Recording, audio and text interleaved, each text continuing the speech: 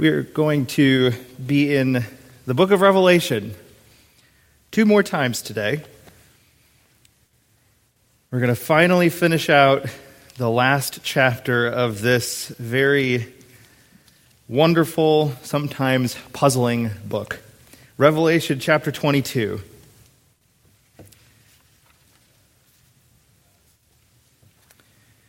And I'm going to begin reading at verse 1 and read all the way down through verse 9, where the Apostle John writes, "And he showed me a pure river of water of life, clear as crystal, proceeding out of the throne of God and of the Lamb. In the midst of the street of it, on either side of the river, was there the tree of life, which bare 12 manner of fruits, and yielded her fruit every month. And the leaves of the tree were for the healing of the nations. And there shall be no more curse, but the throne of God and of the Lamb shall be in it, and his servants shall serve him. And they shall see his face, and his name shall be in their foreheads. And there shall be no night there, and they need no candle, neither light of the sun, for the Lord God giveth them light, and they shall reign forever and ever. And he said unto me, These sayings are faithful and true. And the Lord God of the holy prophets sent his angel to show unto his servants the things which must shortly be done. Behold, I come quickly. Blessed is he that keepeth the sayings of the prophecy of this book. And I, John, saw these things and heard them. And when I had heard and seen, I fell down to worship before the feet of the angel which showed me these things. Then saith he unto me, See thou do it not, for I am thy fellow servant, and of thy brethren the prophets, and of them which keep the sayings of this book. Worship God." Let's pray together. That's the very purpose we have come together, our Lord and our God. We have gathered here together as people redeemed by the blood of the Lamb, longing to worship you in spirit and in truth. And we come to you knowing our faults and our foibles, knowing our weaknesses, knowing most certainly that we do not deserve to experience such lavish grace and love and kindness. Nevertheless, you have bestowed it upon us, and now we gather together to worship you and to sing songs of praise, to give back to you what you have given to us, and now to hear from you. I pray that all of us together would hear the words of this book and do it, for in so doing we will find immeasurable blessings. Feed us this day from your word, we ask in Jesus' name. Amen.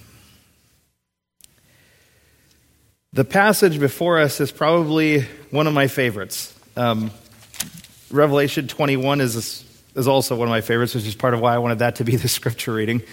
It's just the end of the story. It's the favorite part of the book we all want to get to. Whenever you read a novel or a mystery or something like that, there's always going to be the conflict and there's going to be the great crescendo of conflict, but at some point you're longing for the resolution. And I think the reason why I personally like chapters 21 and 22 is finally it's the end of the story and it's a happy ending. It's the ending that we want. One of the questions I've been asked before by some of my friends is, do you have a happy place? And I ask you that. Do you have a happy place? Some of you may have no clue what on earth I'm talking about when I say that. So let me explain. Is there a location or a place or a set of circumstances that when you find yourself at that place or in those circumstances, you just find yourself to be indescribably happy? For me, one of the favorite places I like to go back to, and I find great joy in doing so, is going back to my home state. I kind of turn into a little giddy 7 or 8 year old when I see the Minnesota state sign every time we cross the state, because to me, in some ways, it's still like going back home. It's one of my happy places. Another happy place I like to go to is anywhere where there's a bookstore. There, in Grand Rapids, Michigan, there is a bookstore called Baker Bookhouse, and Laura and the boys and I, a few months ago, drove the 3+ hours to get there just to go to that bookstore. And when I was there, it was just this indescribable feeling of happiness being around so many books and knowing I can't buy very many of them, but that I was around them. You probably have that too. You probably have a place that you go to that makes you happy, and it's hard to describe that feeling. I think as John saw these things recorded in the book of Revelation, some of which were horrible things where he sees people who are violating the holy law of God, and God is rightly condemning and judging them for it, and they're still spitting in his face, shaking their fists in the face of God, saying, "We curse you. We blaspheme your name." But at the same time, he sees angelic creatures around the throne singing, "Worthy is the Lamb who was slain." And he sees a new heaven and a new earth and the holy city, the new Jerusalem, coming down out of heaven. And in our text today, he sees a pure river of water of life. And he sees the tree of life, whose leaves were for the healing of the nations. I don't want to speak or put words in John's mouth, but I wonder, as he saw this vision, if perhaps in a 2,000 years ago language, for him, he would have described it perhaps as his happy place. The place he can't wait to be. The place perhaps he thought, do I ever have to leave this vision? Can I just be there? I hope that for all of us as Christians, it will be our happy place. It's the happy place we long to be, and for reasons that I think we'll see in just a moment. But I want to start by looking at verses 8 and 9, because I think it sets the tone for the rest of the previous 7 verses. In verse 8, John essentially is concluding his entire book. And he says, I heard and I saw these things. And he's talking about everything that he saw inside the book of the Revelation, everything that Jesus Christ had revealed to him through his messenger, this angel. He sees all of the judgments of God. He sees the throne room of God, where there are the elders falling down on their faces, worshiping God and saying, "Holy, holy, holy." He sees the wrath of God on display, when in chapter 20, death and Hades are cast into the lake of fire, and anyone not found written in the book of life is cast into the lake of fire. He sees all these things. And ultimately, I think he sees the glory of God clearly on display. So that when he sees these things, his response, he says, when I heard and I saw, I fell down to worship. For most of us, we look at the book of Revelation and it just seems confusing. And let me just say, you're in good company. Good, godly, wise, brilliant men of church history have often avoided preaching through this book. One of the greatest of the Reformer era from the 16th century, John Calvin, didn't preach from the book of Revelation because it was so mysterious. But John, I think, models for us the entire purpose of this book. The entire purpose of the book of Revelation is not for us to get caught up in the minutia of all the details, not trying to get caught up in the details of a calendar or some kind of timeline for what is going to happen, although clearly those are important things. I'm not saying they're not important, but I think that's not the main point. The main point is to worship God for who he is. And John's reaction is completely understandable.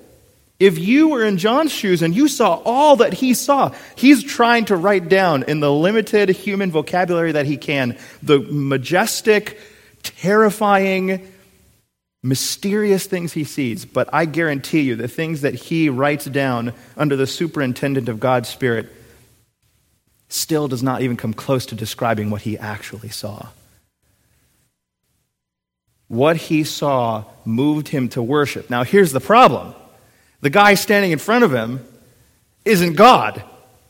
He says, I fell down to worship before the feet of the angel who showed me these things. His reaction, I think, is right and proper. He fell down to worship. The problem was, in the moment, he's just falling down and worshiping the one who's simply the messenger. And when he says, I fell down and worshiped, verse 9, this messenger, this heavenly creature says, see, you don't do that. Don't worship me. I am just like you.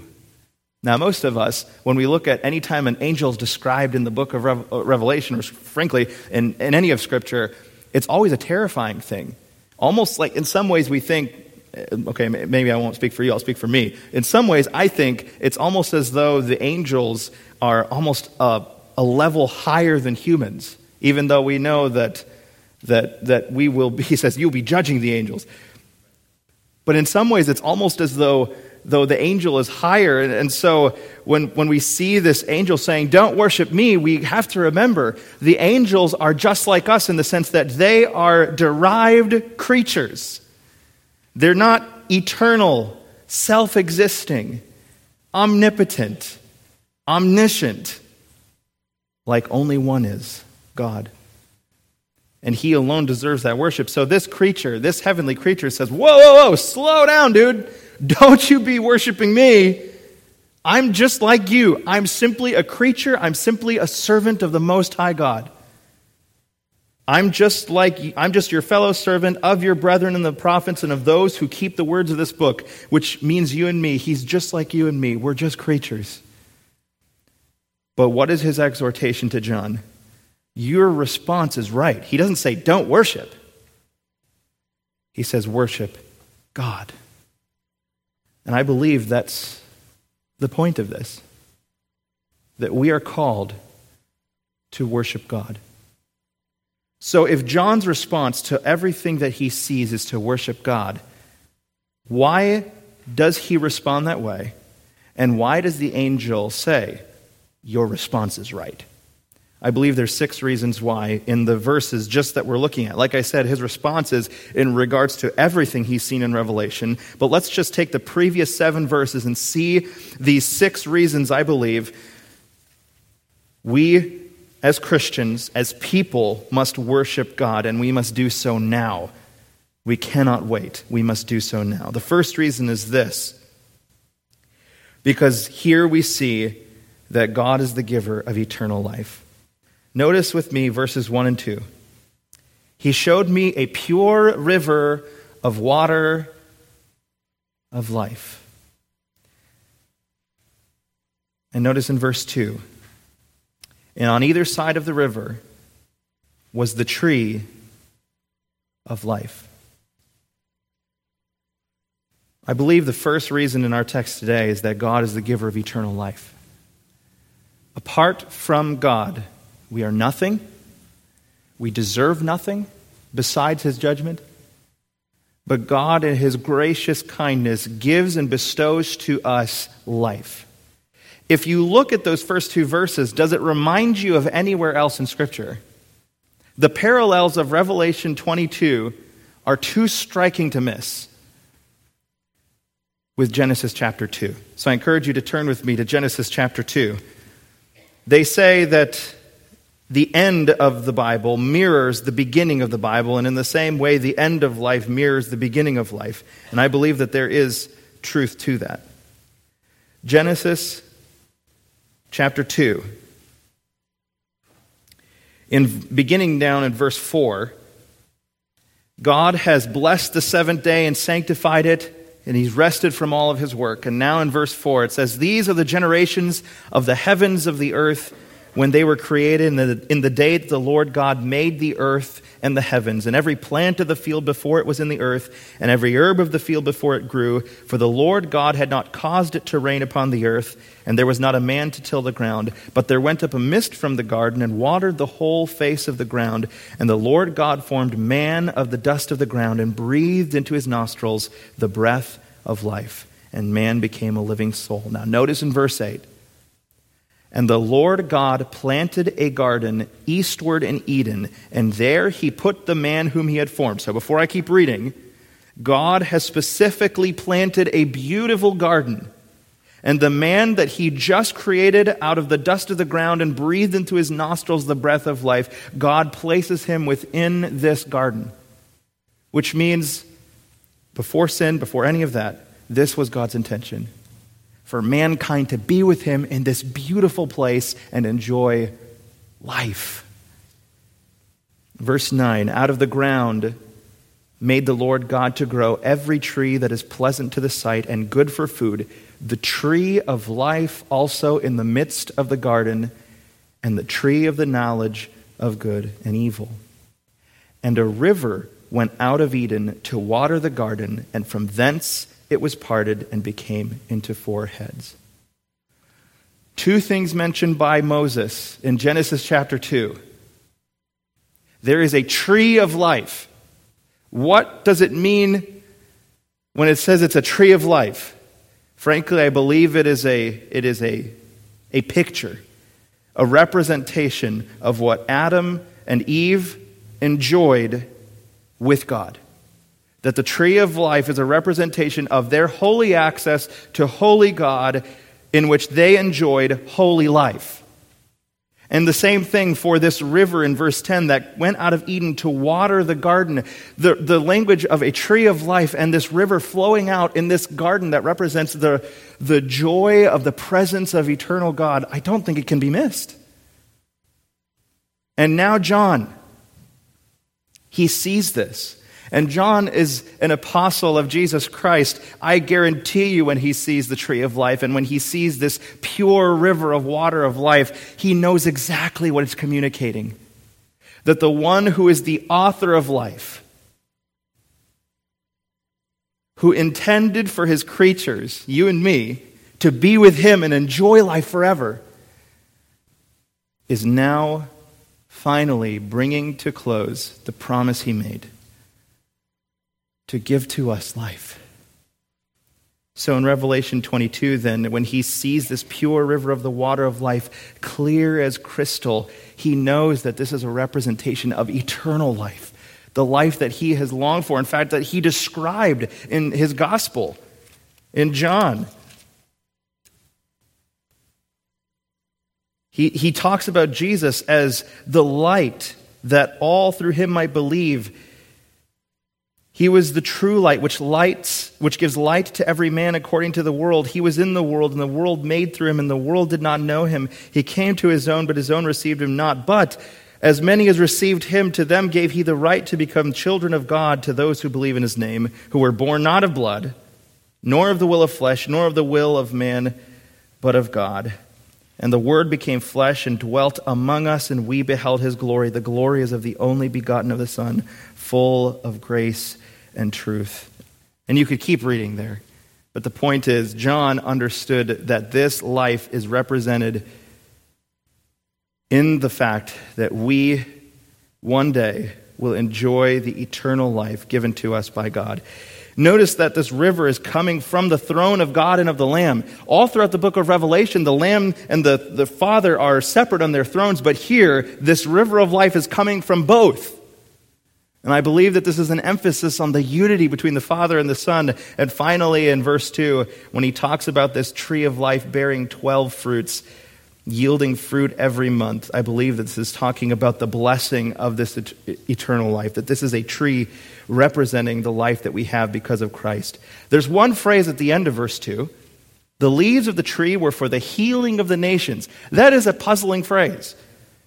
Why is there a need for a tree with leaves that are for the healing of the nations? Some people have said that seems kind of ridiculous because isn't in this new heaven and this new earth, there is no more sin.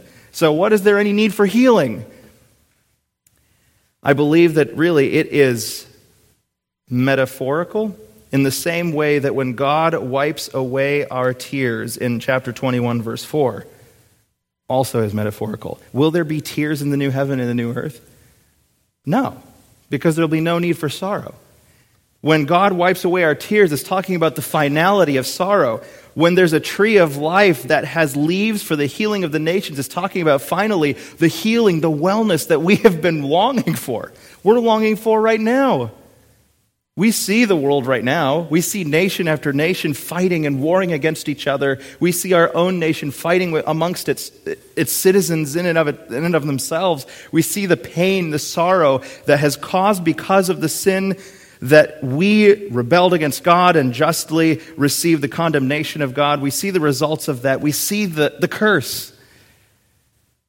But this tree of life will bring about the healing, ultimate healing, that we're waiting for.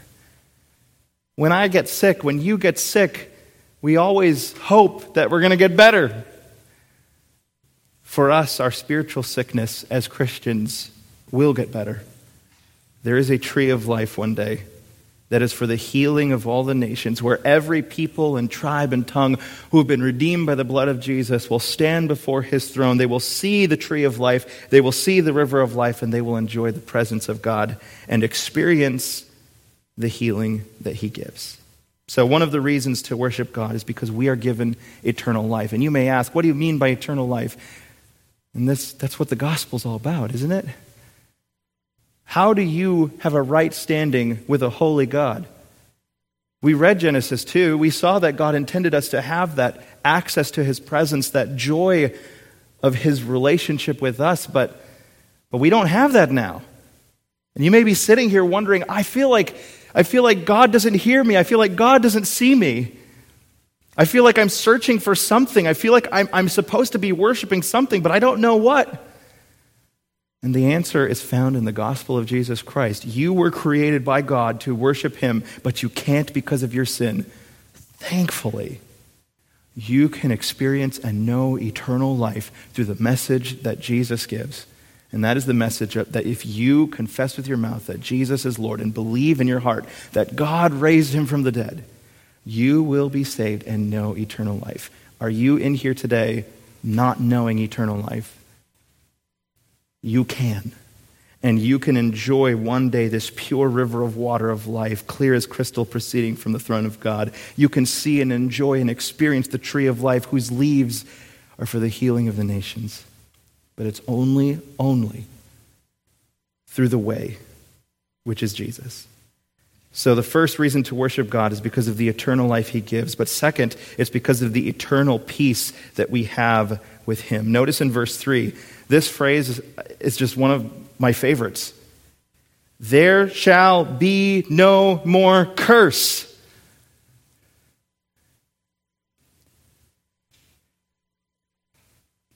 I can't wait for that. Can you? I wrestled last night with my own pride and sin, feeling completely unworthy to open these holy words and reading them to you and proclaiming them to you. And this phrase right here, there shall be no more curse, is one I can't wait for. And I guarantee you probably feel the exact same way. Because you probably came here with cares on your heart, burdens on your heart, pain in your soul, sin that you're struggling with. And you just want to do the right thing. But you know there's still indwelling sin in you. And here's the hope. One day there's going to be eternal peace. There's not going to be conflict between the spirit and your flesh. There's not going to be conflict between Christian and Christian. There's not going to be sin and killing and wars anymore. There will be no more curse. And it's a day that I long for. It's a day you long for. It will be eternal peace. There won't be any more curse. And because there's no more curse, guess what that means? You can enjoy the healing balm of God's presence. Verse 3, the throne of God and of the Lamb shall be in it, and his servants shall serve him. The presence of God is what we long for. Why do you think we come to a place like this room? And many times churches will refer to it as the auditorium, but often and historically it has been referred to as the sanctuary. Latin, sanctus, the holy place. We want the holy presence of God, don't we? That's what this is talking about. The holy presence of God will not be in the presence of sin, but when sin is gone and eternal life is here, there will be no more curse, and we will enjoy the felicity of God's presence forever. Eternal peace. There'll be no more curse. And in verse 4, they will see his face. This is the third reason we should worship God, is because we will have his eternal presence. They shall see his face. What has been the theme throughout Scripture? No man can see God and live. Why? Because of sin. We cannot be in the presence of God because of our sin, which is why it mystifies me why sometimes I take my sin so lightly. How can I take my sin so lightly when I know that I cannot be in the presence of God in my sin? Thankfully, it is because of the robes of the righteousness of Jesus that one day I'll be able to stand in the place of God, as well as you if you've trusted him. And it is because of that one day we will finally see his face. Moses longed to see the face of God, didn't he? He wanted to see God. He said, God, show me your glory. And what does God say to him? Moses, you know better than that. No man can see me and live. But I'll show you a portion, just a sliver of my glory. One day it won't just be a sliver. One day God will not be veiling his holy presence from us. But just as when Christ gave up his Spirit on the cross and the curtain separating mankind from the Holy of Holies, the presence of God was torn in two, so one day will we be able to see with full view the face of God, and his name will be on their foreheads. That is an ancient way of describing the fact that we belong to him. We belong to him.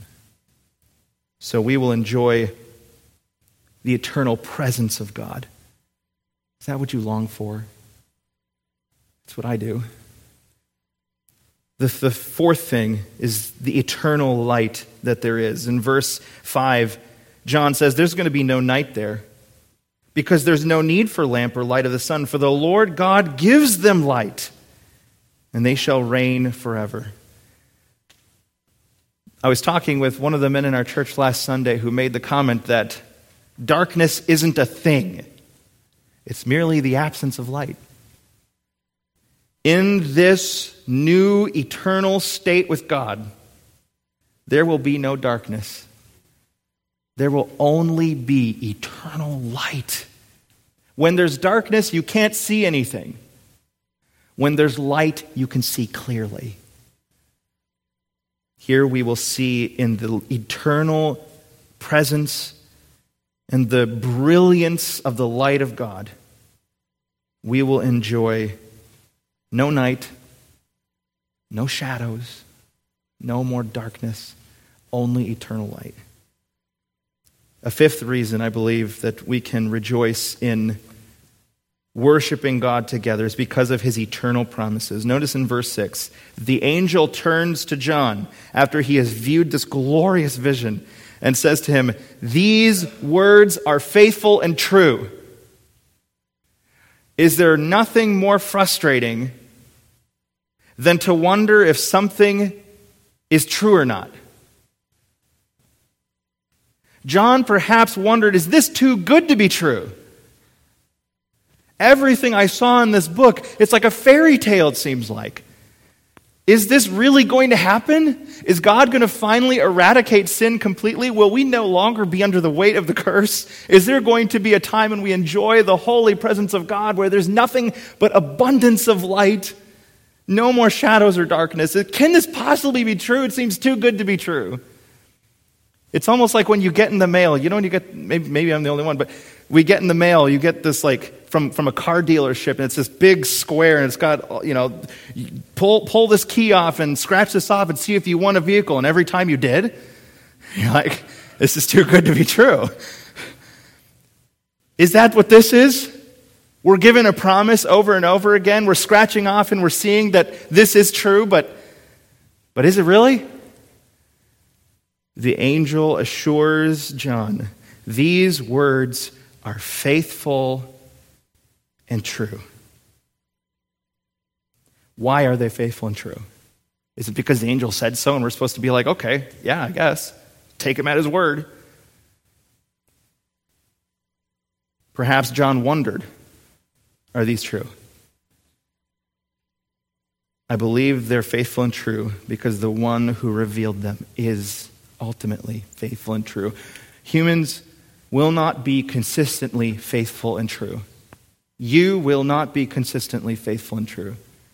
But there is one who is, whose words you can believe every single time, which means if God says the penalty for rebelling against me is eternal death, then I'm begging you to believe him. If he says the reward of trusting Christ is the eternal blessing of my presence in the future, I'm begging you to believe him. These words are faithful and true because God is faithful and true. And the truthfulness of his words do not depend on my feelings, whether or not I feel they're true. The faithfulness and the veracity of his words rest in his integrity. But he also says in verse 6, the Lord God of the holy prophets sent his angel to show his servants the things which must shortly take place. Now is when we're starting to wonder, okay, is this really faithful and true? It's been 2,000 years. I don't know about you, but 2,000 years does not seem like a shortly must take place timeline in my mind. But in the mind of God, in the eternal mind of God, who sees things from an eternal perspective, the one who had no beginning and who has no end, who simply is, who says to Moses, you tell Pharaoh, I am.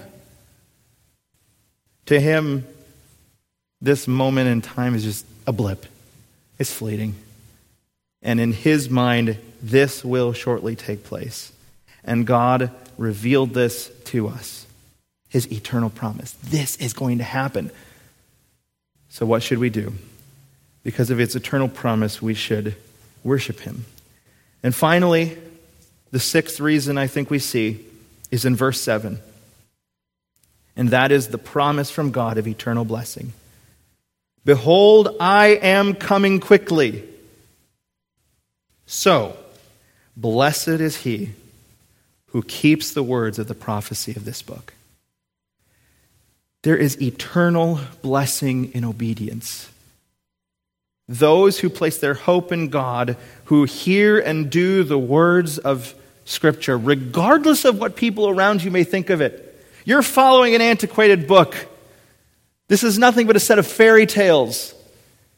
We live in modern times. We know that science refutes this. This is a bunch of people in a backwards time. If you believe that there's some kind of cosmic God out there who's going to enact judgment on us, you're just a fool.